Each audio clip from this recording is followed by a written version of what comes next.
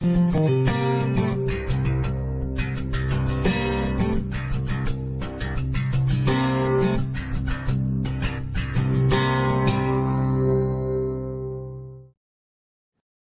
Okay, so we come now to chapter 3, Matthew chapter 3, and we begin with the expression, now in those days, and that's our time marker. It tells us that we're now in a different period of time, though Matthew doesn't tell us. It's going to become evident in this chapter that Jesus is now fully grown. We're just under 30 years further on from the Nativity. And he is now an adult, and we are going to see in this next chapter the inauguration of his public ministry.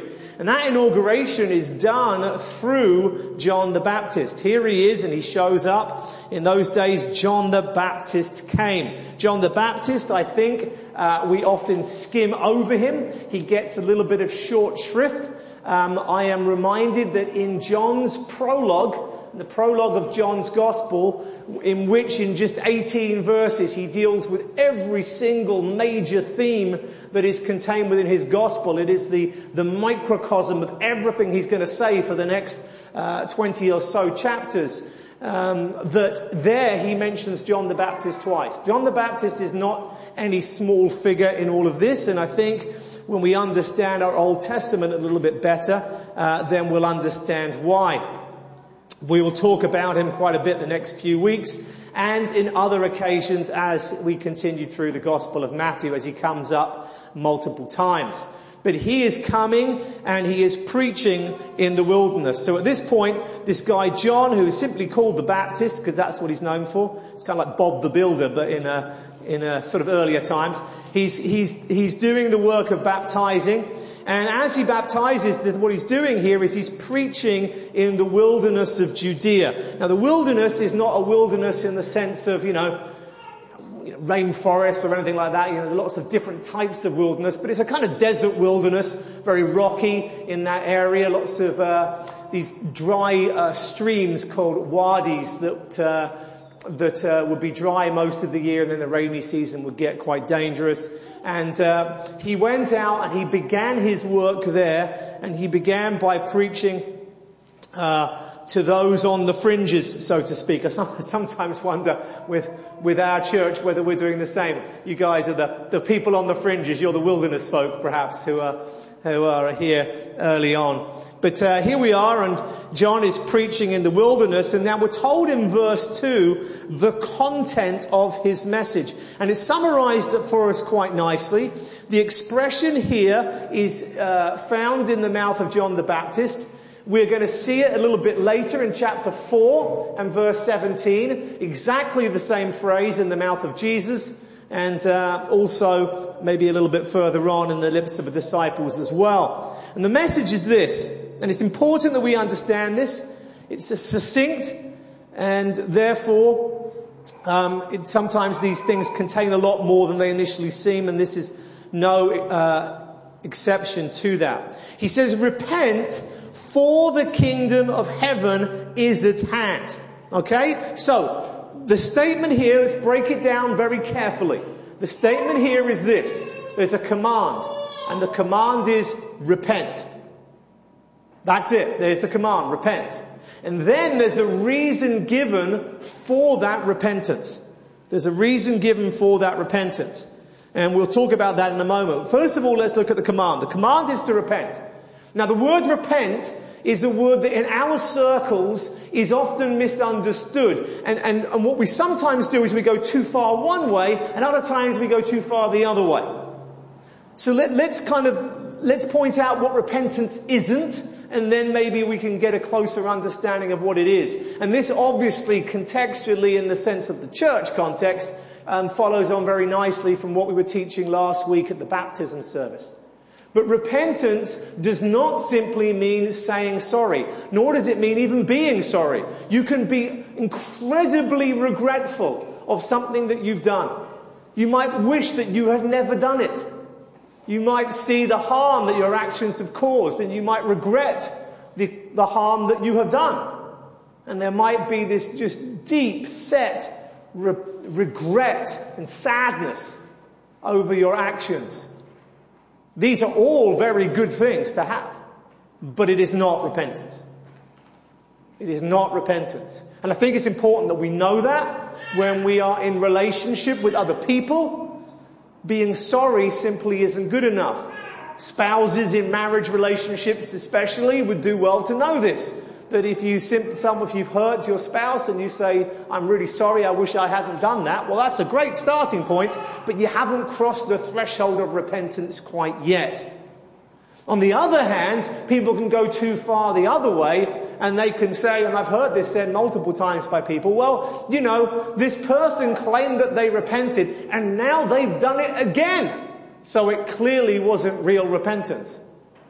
Well, praise God He doesn't hold us to those standards, because we would all be in all sorts of trouble. Repentance does involve at its absolute core of its meaning a changing, a turning. In the Old Testament, most repentant passages use the Hebrew word for turn or return.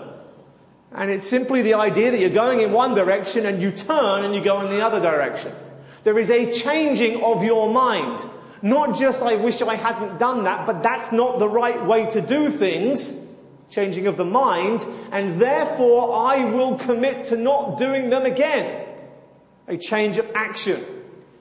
And this change of action should be seen. That doesn't mean, though, that we never fail. Genuine repentance, a change of mind, a change of heart, a change of action, can often be followed by more falling, more sin, and the need for further repentance.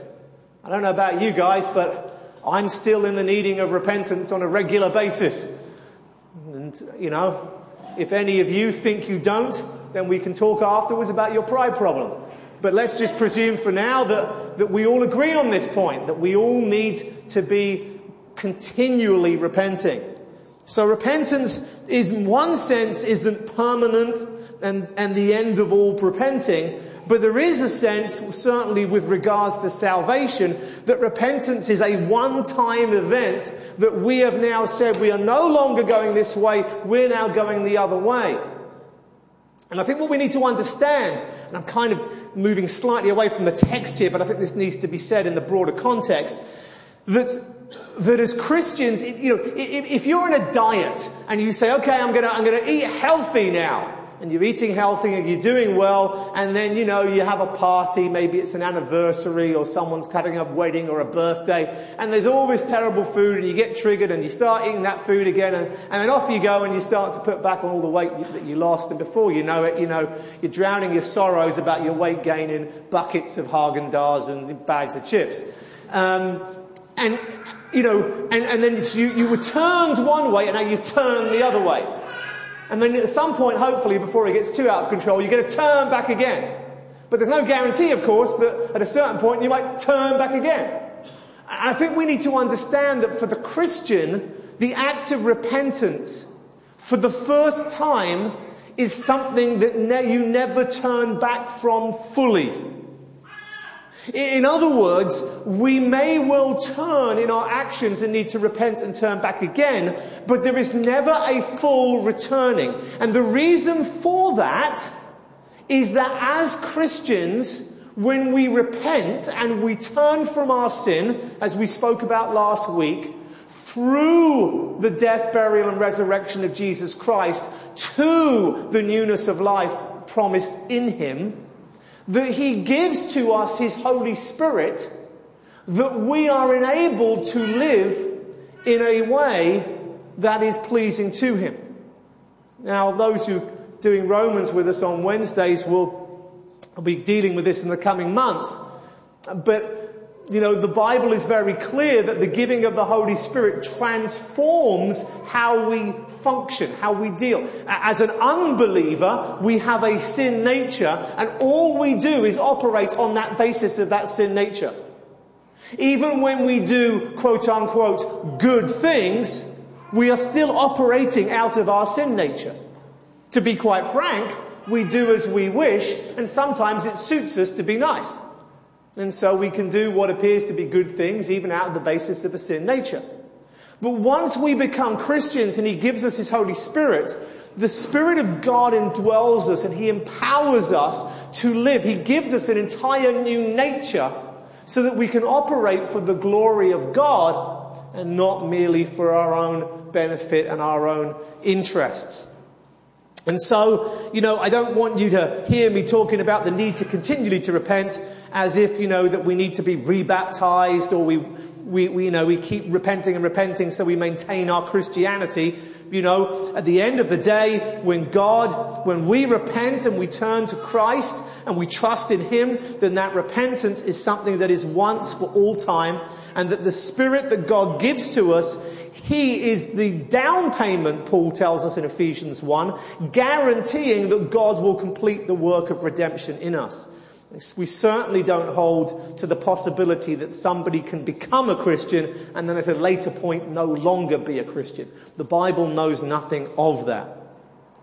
And so the repentance that John the Baptist is preaching in chapter 3 and verse 2 of Matthew, that baptism is a baptism that is of repentance. And that was clear a little bit. We won't be going that far today, but he talked about in verse 11, I baptize you with water for repentance. So the baptism that he is doing is a baptism that represents repentance. Very similar to, not the same, but very similar to Christian baptism today. A dying to sin and a raising to a new life. And John the Baptist is the one who is doing that, and he is encouraging people to repent. Now, it's always good to repent. There's never a bad day to repent, okay? But why at this time is John the Baptist saying to people, listen up folks, you need to repent. And he's going to tell us why here. Repent, for the kingdom of heaven is at hand. That's the reason. The kingdom of heaven is at hand. So here's a few things just to unpack about this. Firstly, the kingdom of heaven, which we'll talk about in a minute, it is at hand. Many more paraphrased translations will say the kingdom of heaven is near. And that's very much the idea of what's being said here. If something is at hand, then it's kind of within reach. It's there in your hand. Just reach out and take it. The kingdom of heaven is now here. And when the text says is at hand, the way that the Greek's functioning here is it's saying that something has happened already and the effects of it are here in the present in John's day. In other words, something has happened so that now, in a way that it wasn't before, the kingdom of heaven is within your reach. So the implication of what John is saying is this, that you need to repent if you're going to have a place in the kingdom of heaven. That the repentance is required for the kingdom of heaven. Otherwise, what's the purpose in what he's saying here? And the fact that he is saying that, you need to repent, is going to become clear in a moment. But for now, let's see that from verse 2, that John is saying you need to repent because something that wasn't previously in your reach is now within your reach, and you're going to need to repent if you're going to want to take hold of that. Repentance is necessary for you to come into the kingdom of heaven.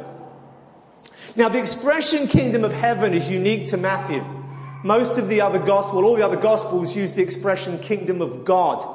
Matthew, perhaps some have said that he's sensitive to his Jewish audience. We keep emphasizing here how he's writing to the Jews predominantly. And as such, they didn't like the name of God being used out of place. And some have suggested that kingdom of heaven is a way of avoiding the word God. But then the word God's used elsewhere, so I'm not really sure I completely agree with that. But I think the idea is that what it's doing is it's painting this picture that this is a kingdom that is of another realm.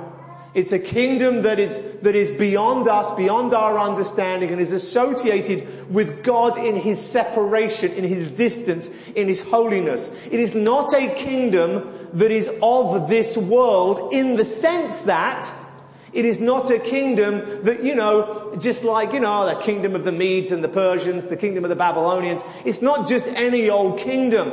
And therefore entry into this kingdom requires us repenting that we might be worthy of a kingdom that is a heavenly kingdom as opposed to a kingdom of this world. And that really, I think, is the emphasis on the expression kingdom of heaven. Is by using that phrase, it is emphasizing, and I think this is the Jewish context, it's emphasizing to the Jews, you are not worthy of it apart from repentance. And that's so important for us to get, because there is a Pharisaical teaching that we're going to come back to again and again and again and again in the Gospel of Matthew. You're going to end up learning a bunch of rabbinical Judaism as we go through Matthew, just because it's the context. But the number one thing that you will learn that the Pharisees taught, that we will come back to again and again and again, is this: that the Pharisees said, all Israel has a share of the kingdom to come. In other words, if you're a Jew, you're in the kingdom. Doesn't matter what you do, doesn't matter how you do it, it doesn't matter if you're good, bad, indifferent. All Israel has a share of the kingdom to come. They're a little bit like the universalists of the day. They are the ones saying that just on the basis of your Jewish origin, you get to be in the kingdom, which of course is contrary to all that the Old Testament was teaching. And so the Gospel of Matthew is going to Jews who've been raised in that context. And he's going to, throughout this gospel, again and again, say, that's not true. That's not true. You need to repent and turn if you are going to have a place in the kingdom of heaven. Repentance is a prerequisite. The Pharisees believed this doctrine so strongly that it got them into all sorts of trouble later on, because what happened is the early church, as you'll know, was initially almost exclusively Jewish. The first people saved at Pentecost were all Jews, and the church for the first decade was the vast majority of the church was Jewish. And the problem is that the Pharisees don't want Christians to have a place in the kingdom of heaven. That's for Jewish people, right? But the problem is that all of these Christians were also Jews. And their own doctrine had basically given Christians a place in the kingdom, which they didn't now want to say that they had. So they got around it by coming up with a new doctrine. And I kid you not, you can read this in the Mishnah, if you have the inclination. But they taught that there was a foreskin angel. And that when the Christians died, if they had professed Christ, then the foreskin angel would reapply a foreskin after death, thus reversing their circumcision, thus pushing them outside of Israel, that they wouldn't have a place in the kingdom. There was much hatred for the Christians amongst the Jews. And we're going to see a lot of that and how that originates with Christ. I know there are a lot of people today telling us, hey Christians, play nice. Don't ever get into squabbles. Don't ever fight with anybody. Don't ever disagree with anybody.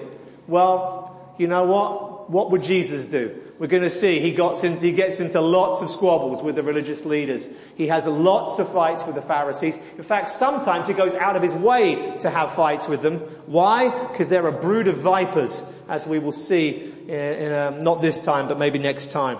So, suffice to say that the kingdom of heaven is a kingdom that is distinct and different from all other kingdoms. It is something that the Jews do not get to come into on the basis of their genetics, on the basis of birth, of earthly things, and therefore repentance is necessary for them to enter. The last thing I want to say about it is this, is when I say the kingdom is heavenly and not of this earth, what I do not mean is that it is a spiritual kingdom in some sort of ethereal sense, in the sense of, we're all part of the kingdom of God. And there's two reasons why so many in the church hear the expression kingdom of God and think that it just means being part of the church. There's two reasons for that. Reason number one is that when we hit Matthew 13, that is what it becomes.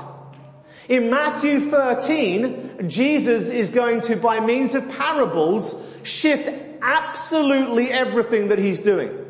The ministry of Jesus is going to begin in this chapter. And the ministry of Jesus is essentially started ahead of time by John the Baptist. And the ministry is, repent, the kingdom of heaven is at hand. Here we are, kingdom of heaven is available. Here it is. When Jesus has been baptized and he's been through the temptation in the wilderness, in chapter 4 we're going to see Jesus say exactly the same thing. Repent, the kingdom of heaven is at hand. But when we get to chapter 13, the offer of the kingdom has been taken away to the Jews as a whole. And chapter 12 makes that very clear, and we'll unpack all of that when we get there. But it's the central event in the middle of the book of Matthew, where everything shifts. And until that time, Jesus is teaching very clearly in public places to all Jews, telling them that the kingdom is available to them. And then, after the Jews have rejected his messiahship, he then starts teaching only to those who have faith. Only to those who have repented. And there will be a kingdom for them that is distinct from the kingdom that was being offered to all. Now we'll unpack more of that later, but because that becomes a reality later, and is our reality now, it's very easy for us to look at kingdom of heaven shorthand, or kingdom of God in the shorthand, and think that it just refers to being a Christian, being part of the universal church, being saved, and that makes us part of the kingdom of God. But that's not the case at this point in history.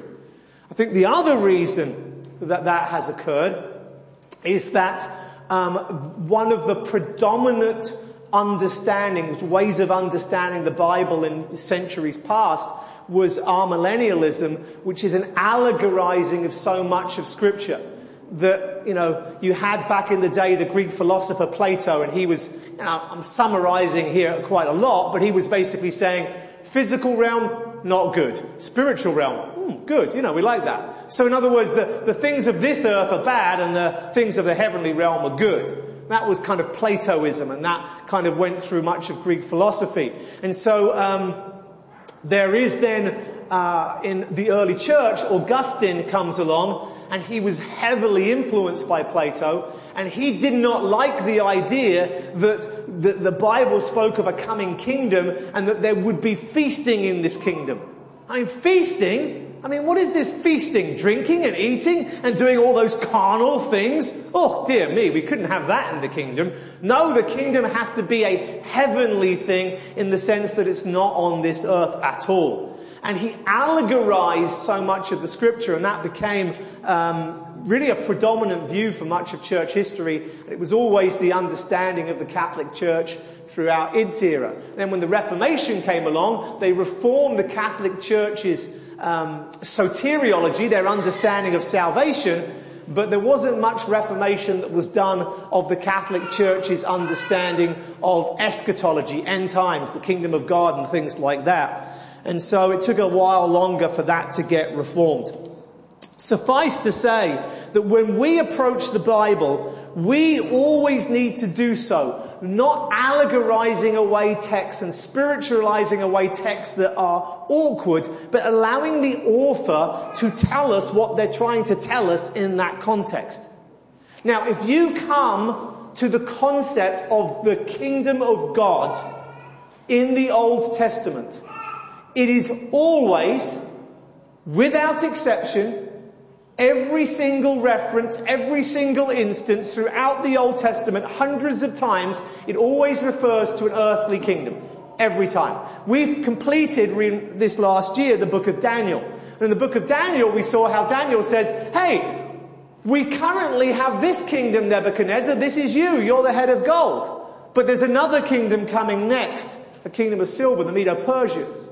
And Daniel prophesied that there would be another kingdom of the Greeks. There'd be another kingdom that began with the Romans, a kingdom of imperialism that kind of goes on really until this day. And he said, but eventually there is going to be a stone that strikes the statue and breaks it into pieces. And that stone will grow and become a mountain. And this is God's kingdom. The Messiah's kingdom. And Daniel speaks of the kingdom, multiple times through his book. And by that time in the Old Testament, this is incredibly well established. Daniel is not saying anything new when he says that God is going to have a kingdom. Hey, this land, Jerusalem, this promised land, this land is occupied now by the Babylonians, but it won't always be that way. There will be other Gentiles, the Persians, Greeks, there'll be other nations, but ultimately, the Jewish kingdom under the king, the Messiah, will fill the whole earth. Nothing new about that. When David was told that he would have an eternal kingship in his line in 2 Samuel 7, that then got developed in the Psalms. And in the Psalms we see, right at the beginning, Psalm 2, we see this promise that God has his anointed one, his anointed king, and that all of these enemies will be crushed and the king will establish his kingdom. And you better kiss the Son and take refuge in him. It's speaking of a king and a kingdom. And there is this king and this kingdom is going to be established. And you go from Psalm 2, you go right the way through the Psalms, you go through the prophets, and you come all the way to the end of the prophets and to Daniel, and you go through all of this, and you are always seeing a kingdom that is a physical kingdom. Isaiah speaks about all of these nations that are going to go up to the mountain on the earth to Zion to worship the king in his temple in Zion, which is Jerusalem.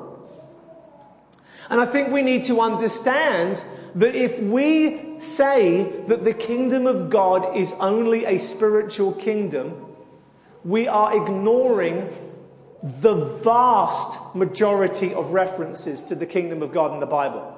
We are essentially calling God a liar, or at best saying that he is misrepresenting things. Because for thousands of years he spoke of a kingdom, thousands if you argue the kind of the precursors to the specifics of the kingdom, but certainly for over 1,000 years there is talk of a kingdom. And that everybody understood that to be a literal kingdom with a literal king on a literal throne in Jerusalem, and that kingdom will cover the entire earth. That's what was understood.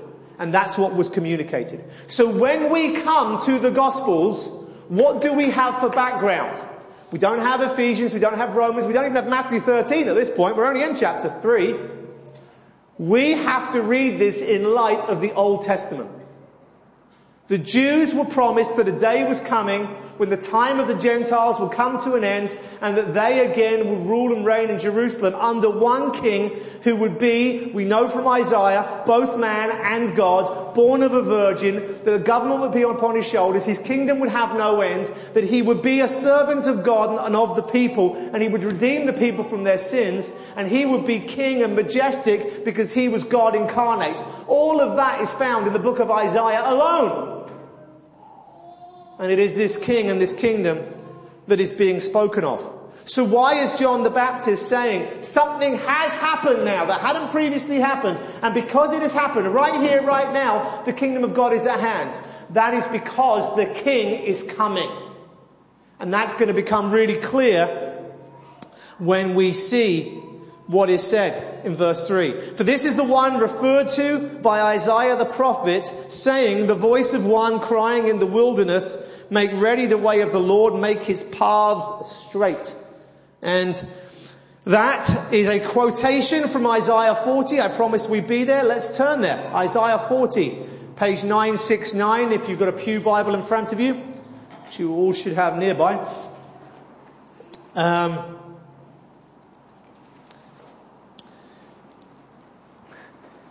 If you're not familiar, if you're new to us, if you're visiting, you will soon discover, if you stay, that when we have an Old Testament quoted in the New Testament, or perhaps it's just alluded to, there's some strong nudging, and then we always go to the Old Testament, we always turn to that passage, we always look at that passage in its context, so that we fully understand why the author is quoting it.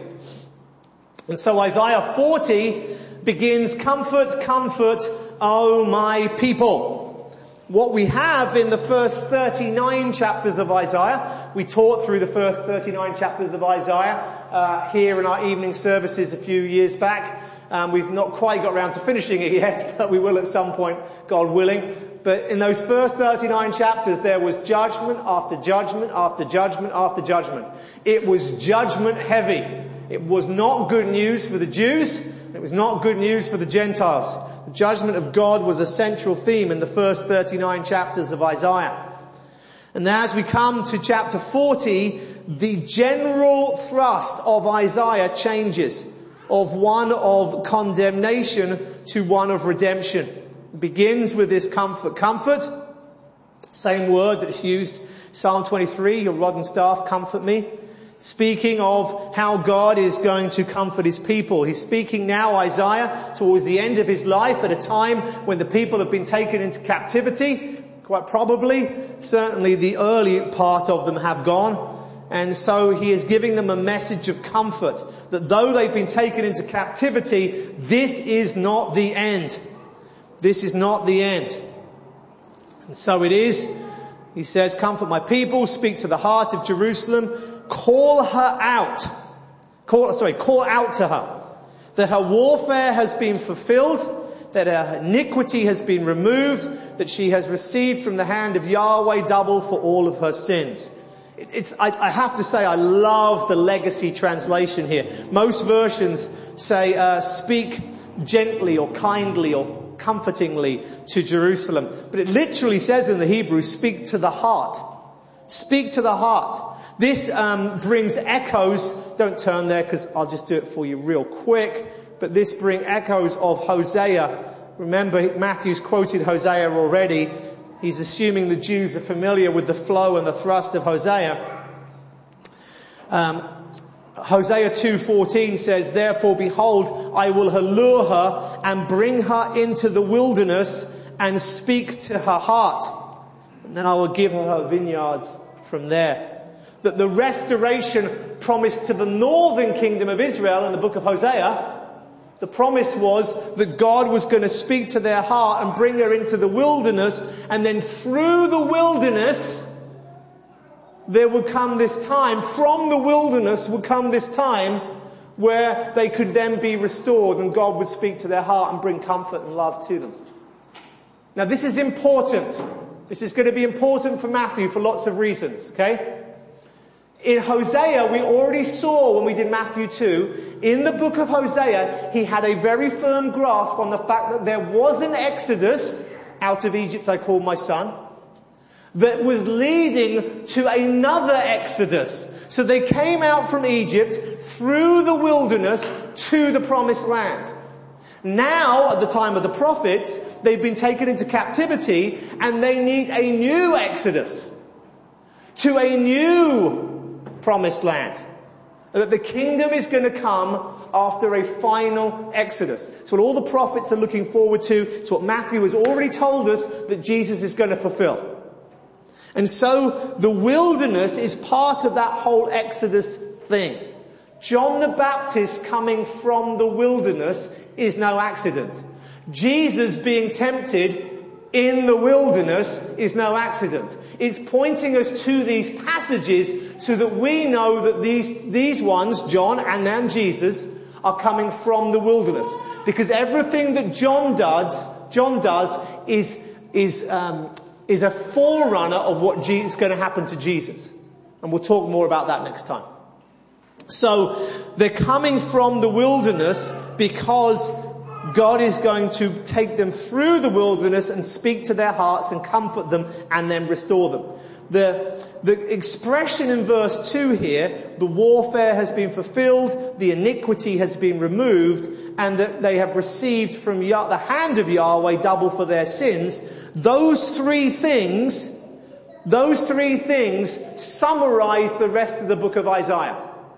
Now, most of you are familiar that in John's Gospel, the first 18 verses is a prologue for the whole of the Gospel. In Isaiah 40, verses 1 to 11, that Michael read for us this morning, that is your prologue for the remainder of Isaiah. In chapter 40 through to chapter 47, it deals with and unpacks the concept of the warfare being fulfilled and coming to an end. And then in chapter 48. In chapter 49 to 57, it deals with the iniquity being pardoned. That's obviously where we have that Isaiah 53 and that famous passage concerning Christ dying for our sins is found there. It deals with iniquity being pardoned. And then in the last section, from 58 to the end, it deals with them receiving double for their sins. Israel always receives double for her sins. This is true Old and New Testament. Those of us who've been doing Romans, what have we seen about the Jews? That the gospel is to the Jew first and also to the Greek. And then he specifically says in chapter 2 that condemnation is to the Jew first and also to the Greek. There is a double portion of blessing and a double portion of condemnation. They are more heavily condemned and more heavily rewarded. Why? Because of Exodus 4:22. In Exodus 4:22 that we've already referenced when we were looking at the Hosea quote in chapter 2, that Israel is God's firstborn. And what happens with the firstborns? Double. The sacrifice for the firstborn was double, right the way through Scripture. Israel was God's firstborn, and thus it receives double. Double for its sins. Jeremiah 16 verse 8, Zechariah 9 verse 12. Always double for the of Israel. And that's dealt with in the latter part of that whole section of Isaiah. So this is giving us the outline that God is going to complete all the warfare, the fulfilling of that against Israel. The sin is going to be removed. There's going to be genuine repentance that results in the removal of sin, and they will have received double punishment from the hand of Yahweh, and thus everything is complete. There's the summary of what's going on in Isaiah. And then we have verse 3. How does this ending of all things begin? Look at verse 3. A voice is calling, prepare the way for Yahweh in the wilderness, make smooth in the desert a highway for our God. And that's what has been quoted in Matthew's Gospel. There's a couple of little changes. In the Hebrew, it says, prepare the way for Yahweh in the wilderness. So the voice is calling, hey, here's my voice, this is what I'm saying. In the wilderness, you need to prepare a way for Yahweh. In Matthew, it's saying, there's a voice in the wilderness, and that voice is saying, prepare the way for Yahweh. And there's reasons why they're different. It's to do with the Greek translation of the Hebrew that Matthew's quoting from and what have you. But it doesn't make a lot of difference, because not only does the way have to be prepared in the wilderness, but the one who's calling is in the wilderness as well. So either way, it doesn't really matter too much. But what is happening is that there is this voice crying, and the voice is saying, you need to prepare a way. You need to make the road smooth and make a desert highway for our God. And this is clarified in verse 4. Let every valley be lifted up and every mountain and hill be made low.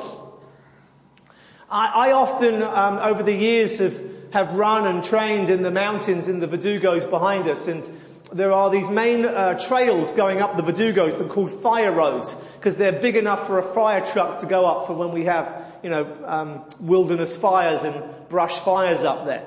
And if you go to any other part of the mountains behind us, you can't just get up there, you have to be scrambling to try and get up, and there's no easy way.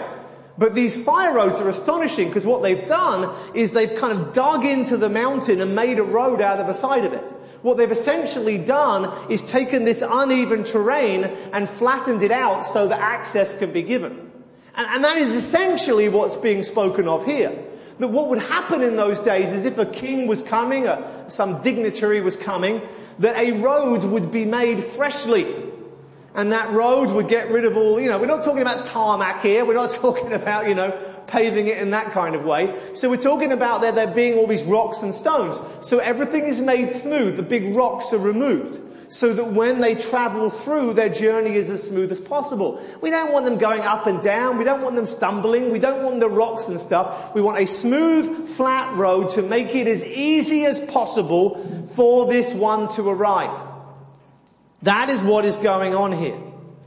And so the voice is saying there needs to be a smooth preparation, a nice, smooth, clear road moved without hindrance so that the dignitary, the king, might arrive. Every valley lifted up, every mountain and hill be made low, the rough ground become a plain, the rugged terrain be a broad valley. Verse 5, then the glory of Yahweh will be revealed, and all flesh will see it together. You see this? This is the picture Isaiah is painting. Get ready, folks. Make a road. There's a voice, and the Jews would have understood this as the bat kol, the voice from heaven, which, by the way, we're going to have in a little bit in Matthew, a voice from heaven. But here's a voice from heaven saying, get everything ready, clear the road, because once this road is prepared and ready, what is going to happen? God's going to show up. Because the glory of God is going to be revealed to all flesh. And everybody will see it together. How do we know that this such an incredible, radical thing is going to happen? For the mouth of Yahweh has spoken. And so the voice then calls out in verse 6. And he answered and said, what shall I call out? And he says, all flesh is grass, and its loving kindness is like the flower of the field. And the grass withers, the flower fades, when the breath of Yahweh blows upon it. It's an incredible expression, by the way, just in passing. The breath of Yahweh is often normally associated with giving life. Here, the breath of Yahweh is taking away life. Humankind is like grass. We burn, we wither, we're like flowers in that we fade. Surely people are grass. So how can such a thing be done? How can we be assured that this is going to happen when we are so weak and frail? God is saying He'll do these things, but surely we're just going to sin again and again and again, as Israel has sinned so many times before. And the assurance comes in verse 8. The grass withers, the flower fades. That's us, folks. But the word of God stands forever. God says, I'm going to do it. He is going to do it. God says, I'm going to make a kingdom. Don't have to spiritualize it. Don't have to allegorize it. He's going to do it. The word of God stands forever. And so in verse 9, get yourself up on a high mountain, O Zion, bearer of good news. So there's a command here to Israel to get up and to tell everyone the news. Raise your voice powerfully, O Jerusalem, bearer of good news. Raise it up, do not fear. Say to the cities of Judah, behold your God. This is what you're doing. You've prepared a way, and the glory of God's going to come and reveal Himself to all flesh. And so what's Jerusalem got to do? Jerusalem's got to stand up and say, look, behold God. Behold, Yahweh will come with strength, with His ruling arm. His arm ruling for Him. His reward is with Him. His recompense is before Him. This is going to be expanded in chapter 59 as we saw last Sunday. But God is the only one able to save. He will accomplish salvation. And like a shepherd, He will shepherd His flock. In His arms He will gather the lambs and carry them in His bosom. And He will gently lead the nursing ewes. The comfort of God to His people. The declaration, behold your God, here He comes. And how is all of this promise going to come? Because God is going to arrive and a highway needs to be prepared for Him to arrive on. That's the context of Isaiah 40. Should we shift back to Matthew? Matthew 3.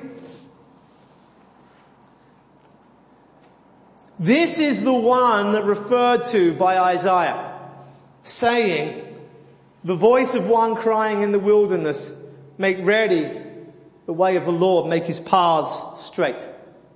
It's as if what Matthew is doing is he's saying that voice is not just a voice from heaven, but John the Baptist is vocalizing that voice. And he is saying, behold your God, He's coming. Get things ready. Clear the path. Make everything smooth. Flatten. Lift up. Do what needs to be done. Get things ready because He's coming. Your King is coming. Behold your God. And by the way, Isaiah 40 is yet another passage in Isaiah that is talking about the King coming, physically the King coming. And yet the King, when He comes, you get to say, behold your God. Because He is God as well as man. And that is the ministry of John the Baptist. He is saying, let's get things ready.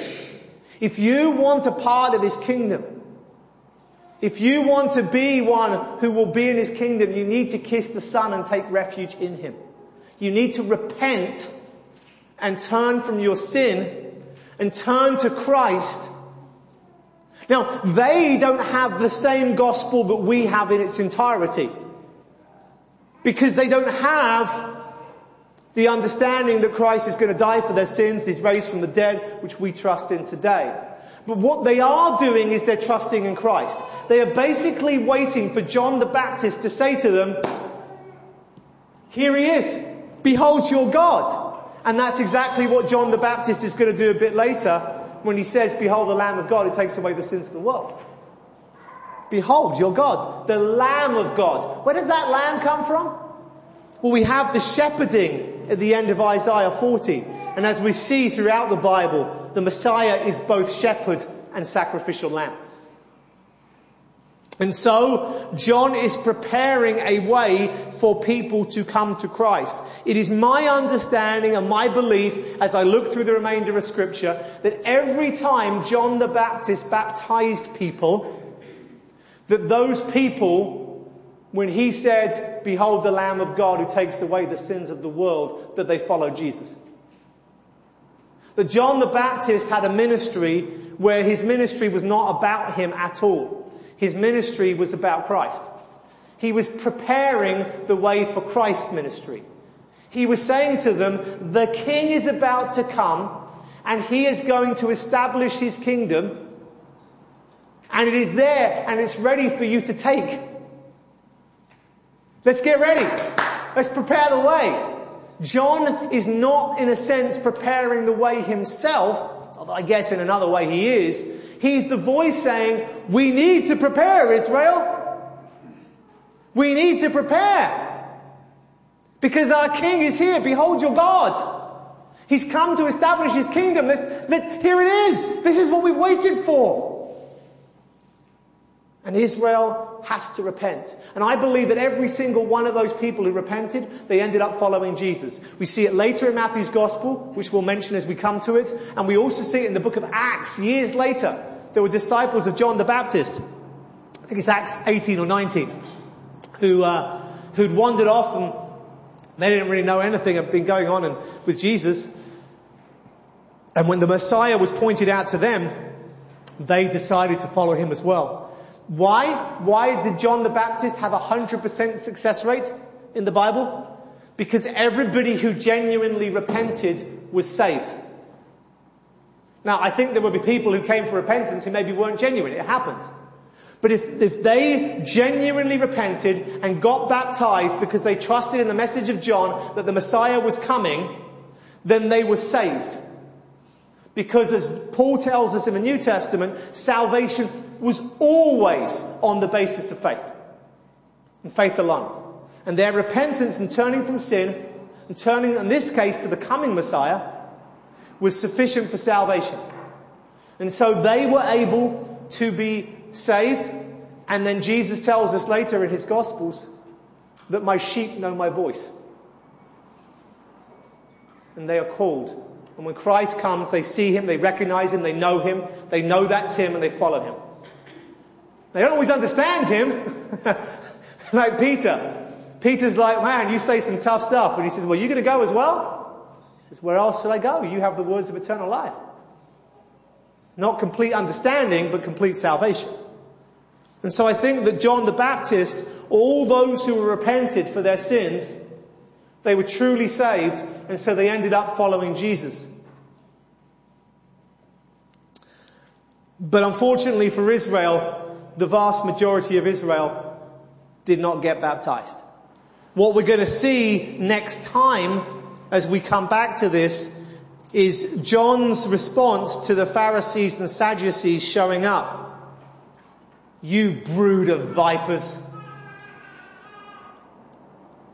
Who warned you to flee from the wrath that is to come? Isn't that interesting? I think we all try and be winsome, don't we? You really should consider Jesus. I mean, here are people showing up to a baptism.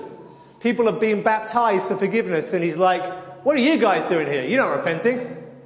You shouldn't be here. This isn't for you. This is for people who repent. And he warns them of the judgment to come for them. And so as we come and as we look at that, we'll see the response of the Pharisees and Sadducees. And unfortunately for Israel had a leadership complex. I've told you guys so many times over the years, you must never become pastor parrots. You all know what pastor parrots are? Pastor says this, pastor says that. Hey, why do you believe this so-and-so? Pastor says this, pastor says that. Doesn't matter what I say. I'm just a man like you. What matters is what the Bible says. So in teaching you here week by week, I'm trying to say to you, have a look at the text. This is what I'm seeing. See it for yourself. And I'm hoping that you will come to the same conclusions insofar as I'm right. And I hope that if I'm wrong, you don't agree with me. But I don't want you just to copy me verbatim as if, well, he said it, so it has to be right. He knows more than me. Newsflash, there's people out there who know more than me. And they often disagree with me. So, we're trying to pursue the truth together. But so many people have leadership complexes. They just do as they're told. Didn't we see that the last 2 years? Put on your mask, lock yourself down, do as you're told. No questions, no pushback, just do as you're told. People just tend to do as they're told. And that's what Israel were like. So the Pharisees and Sadducees did not repent. The leadership did not repent. And as a result of that, Israel did not repent.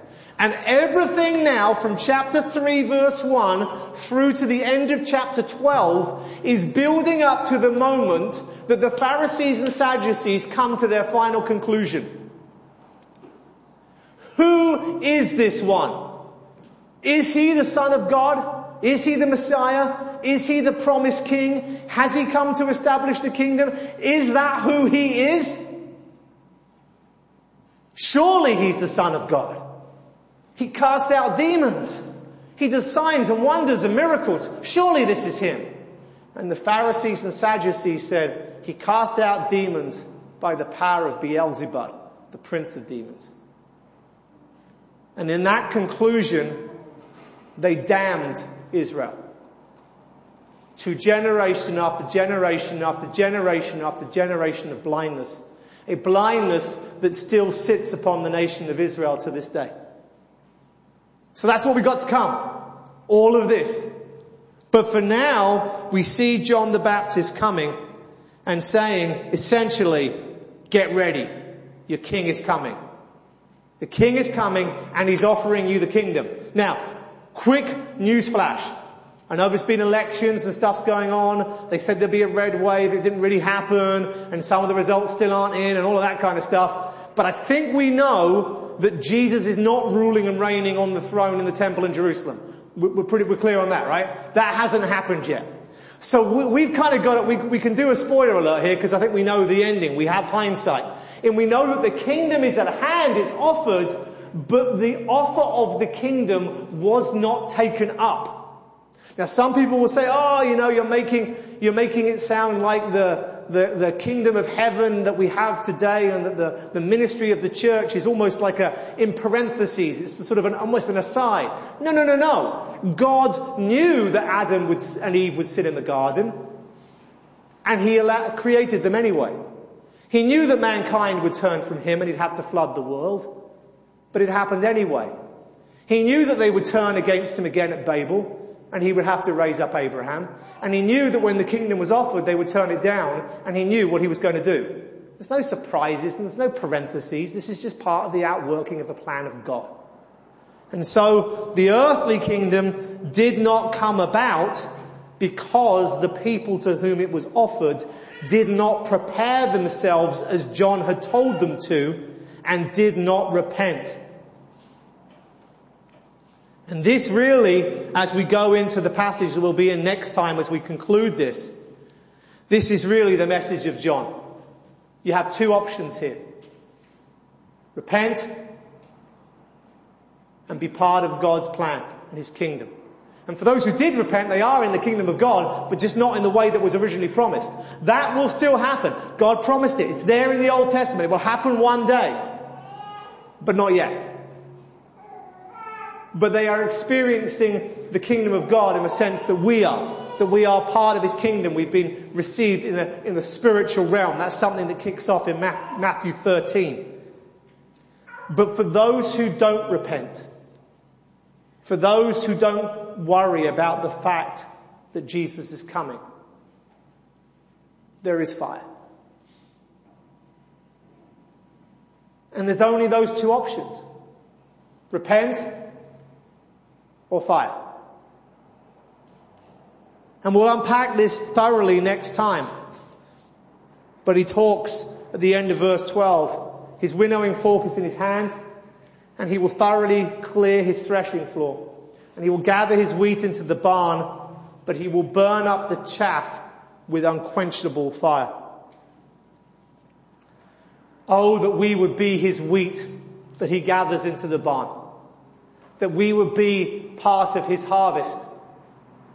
That we would repent and that we would take refuge in him. Because he's coming. He's coming one day to establish his kingdom. He won't be asking permission this time. He won't be offering it this time. He'll just be showing up, destroying his enemies, conquering by his hand alone. Isaiah 63, who is this who comes from Edom with blood in his hands? Blood on his garments, rather. There was no one to help me, he says. It is I who is able to save. He will come and he will establish his kingdom. But before that, we will see him. So many, all of us probably, will see him. The day is going to come. I'll be careful what I say because I need to teach the text and nothing else. I'm trying not to give my opinions and other stuff. But what I can tell you, and I'll be careful with my words here, what I can tell you is in the month of July, that in Europe as a whole, there was a 16% increase in typical death rate. 16% of increased mortality. In Spain it was 30-something percent, nearly 40%. There are more people dying right now than there were in recent years. You can attribute that to whatever you like. That's not there's no place in the pulpit for that. Suffice to say that we're seeing lots of people dropping down dead who are younger and you might not expect it. People are dying suddenly. And life is a breath. One of the weirdest things about getting old is realizing how short life is. I turned 50 this year. And it's just bizarre to me that I look at my kids and I remember being their age and the stuff that I did at that age like it was yesterday. It was just like yesterday. Sometimes I get a little glimpse of myself, like in a mirror. I look at my hands and I see the wrinkles coming, and I'm like, man, who's that? And it just creeps up on you. And 10 years ago seems like yesterday. And 20 years ago seems like not that long. And we get older, and I know some of you recently have suffered loss. Life is a breath. It's a breath. I know you guys don't use kettles as much as we do in England. It's part of our British constitution, if we have one, is when someone shows up at your house, you put the kettle on. It's just how it is. I'm not so good. Jen's great at that. Someone's here, kettle on. I got rebuked the other day. Somebody came and Jen wasn't around. She showed up later. She said, "Did you not put the kettle on?" That's what we do. So we put the kettle on. The kettle goes on. It comes to a point. It boils. The steam comes up, and then the kettle automatically clicks off. Click, and then that steam just fades away. That's our life, right there. You get a few years. You get a few breaths. You get a few moments of time. And we either choose to pour our life out for the King, to prepare the way for him, to say to the world, behold your God. Or else when we see him, he will throw us into unquenchable fire. There is no middle ground. There is no halfway house. There is no purgatory for people who are mostly good. There is no second chance. The King is coming. Where do you stand? Do you kiss the Son? Do you bow before him? Do you accept his ways, his purposes? Do you embrace those things that you don't fully understand and say, I don't understand, Lord, but I trust you anyway? Or do you reject him and say, I cannot worship a God who is not who I want him to be exactly? John the Baptist came and said, repent, the kingdom of heaven is at hand. Christ is coming for us all. We must repent and be ready. And when we have repented, then we join the chorus with John and we say, prepare, get ready, behold your God. Christ has come. Bow before him. Kiss the Son, lest he be angry. Let's pray. Father, we come before you now, Lord, in prayer. If any one of us here has not truly repented, if we have not bowed the knee before you and your word, accepted what you say, put aside our frustrations, our aggrievement with you, that you are not as we would make you. If we have not truly bowed before your Son, trusted in him alone for our salvation, I pray that we would bow the knee even now. And Lord, for those who have, I pray, Lord, that we would see our lives like a breath and understand that the time is short, and that we would join the chorus with John, declaring to the world, your Son is coming. Behold your God. Give us courage where we need courage. Give us compassion where we need compassion. And give us opportunities that each of us might pour our lives out in service to you, that we might further your kingdom, both in the church today now and the final kingdom that will come where you will reign forever. Amen.